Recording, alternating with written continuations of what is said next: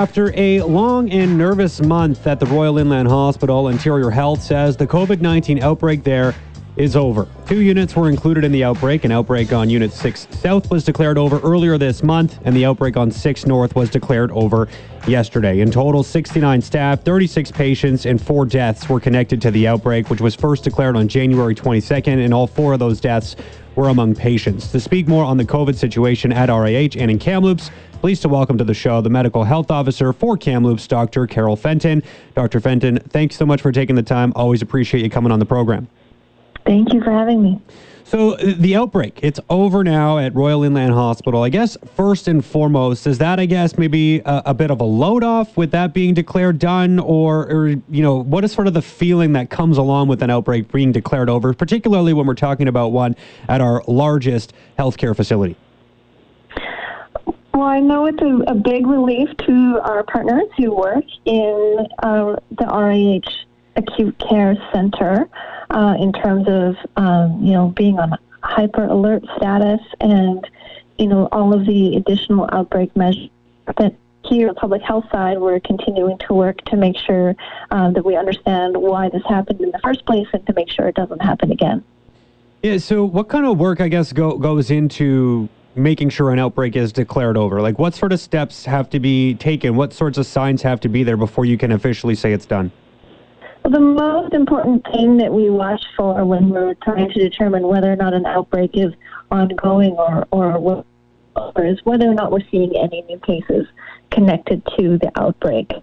And so we saw a period of at least 14 days with no new cases. So that signaled to us that that any sources of exposure were controlled. Now, one of the things you did mention off the top there was kind of looking into this and trying to find out how it potentially would have began, right? How an outbreak would have started at the Royal Inland Hospital. I guess, is that sort of an investigative piece that continues, that is ongoing at this point in time? Yes, exactly. So COVID is a particularly true pathogen because it has such a long incubation period, anywhere from 4 to 14 days. So it makes the investigation of where it came from and who had it first much trickier. So that's ongoing. We're still waiting for the whole genome sequencing information from the provincial lab that can give us sort of like a genetic fingerprint to see, which cases were actually related to each other. Do they have a common source? And that information. So we're continuing to investigate, but when we declared the outbreak, we implemented a number of different control measures that definitely seem to have worked. Yeah, and I was hoping we could kind of go over what some of those control measures are, because one of the things I wanted to ask specifically was just, what happens? An outbreak is declared over. That doesn't all of a sudden mean you're not worried about COVID-19 anymore. Obviously, that still remains very much a concern. So what are some of these changes?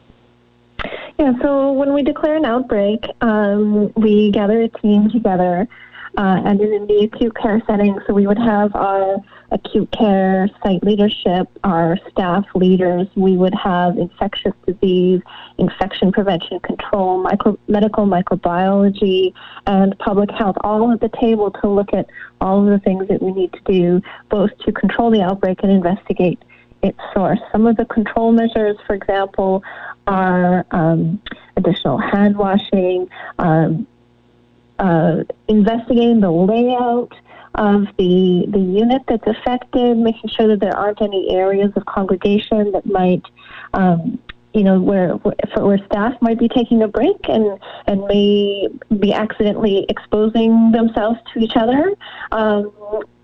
Infection prevention and control, reviewing, PPE, donning and doffing procedures, which is a common place where people may contaminate themselves, and, visitation procedures, and making sure that, the virus isn't coming in from community either. So a lot of things were done in the work we did together. Yeah, no, for sure. And I'm sure those changes were made in pretty rapid fashion as once the outbreak was declared. I guess, how much do you learn from this moving forward, not only when it comes to this specific area of the hospital, but maybe other areas of the hospital or elsewhere in the community? Does a review take place to make sure that, whatever happened here doesn't happen elsewhere? Exactly. So, every time something like this happens, it's a learning opportunity. As I mentioned, we're still doing the investigation. And we're also working on a debrief, lessons learned, and considering writing a new guideline in terms of best ways to work together through something like this. So I'm always dedicated to quality improvement. Yeah, and when talking about like sort of what the risk, I guess, would be moving forward to see maybe another outbreak or even another cluster or something declared at Royal Inland Hospital is probably never a point where you can be confident that we're not going to see that again.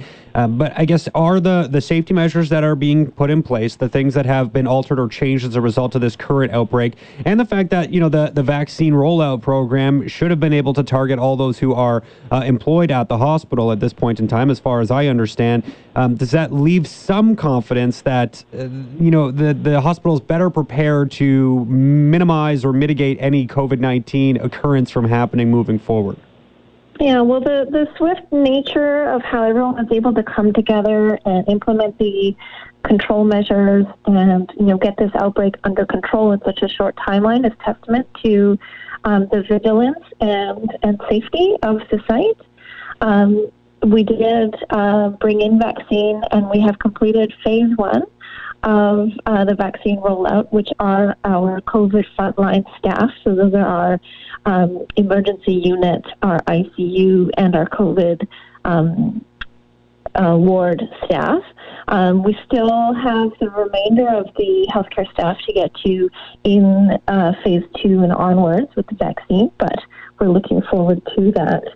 But the number one most important predictor of whether or not we have outbreaks in facilities like RIH or long-term care is the rate of COVID circulation in community. And so in Kamloops, we're still seeing a very high rate of COVID circulation. And so the best thing we can do is, as individuals and as a community, really adhere to all of the prevention measures and get that one under control.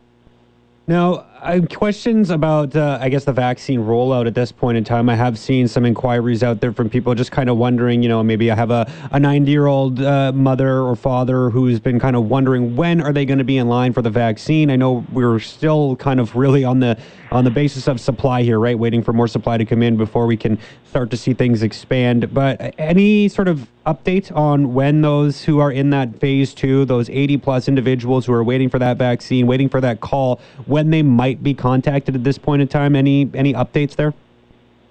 So my understanding is that we're still waiting on the province to roll out a system for us to really make the appointments accessible to the public.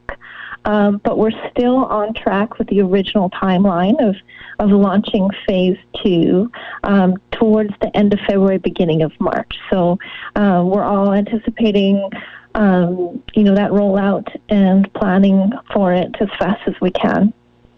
Well, Dr. Fenton, as always, I really appreciate the time. I guess what would be your message here before I let you go to the rest of the community here? Obviously, we're still getting closer and closer to the pandemic being over as every day rolls along, but we continue to be in it. So what would you have to say to those in the public who are, just hoping to see this come to an end sooner than later and maybe might let their guard down? Absolutely. So Kamloops has had a rough go of it since Christmas. January and February have not been the most fun, but we've, demonstrated both before Christmas and getting things more under control now that we know what to do and we can do them. And it's really a time now to come together virtually and protect each other until we get this vaccine. So we know we can do it, and you know what to do. Thanks so much for the time, Dr. Fenton. Always appreciate it, and we'll catch up again soon. Of course. Thanks for having me. Awesome stuff. There is Dr. Carol Fenton, the medical health officer for Kamloops. And that last part kind of asking what's going to be going on with vaccine rollout and what we can expect those who are in sort of stage 2 or phase 2 of the vaccine rollout plan, those who are 80 plus years old, waiting for that call, waiting to be contacted to find out when can I book an appointment to get my inoculation. Going to be getting more information about that on Monday. So just a week from yesterday, we'll get more because the provincial health officials, they came out today, gave their update. Usually they do it on Monday, decided to do it on Tuesday here this week. And today we found out they're going to be providing a bit of a vaccine plan update on Monday. So hopefully we'll get some more concrete answers about timing, about where things might be located, where you have to go and get a vaccine, all that stuff. We're not going to get all of those details, but we'll slowly be able to put some of those together starting on Monday. As we know, it's just kind of vague statements at this point in time, right? Like March, early April. I mean, what does that mean? That's a 6-week window from where we were sitting, 7-week window from where we're sitting right now. So it'd be nice to get some more concrete answers, and it sounds like those should be coming on Monday.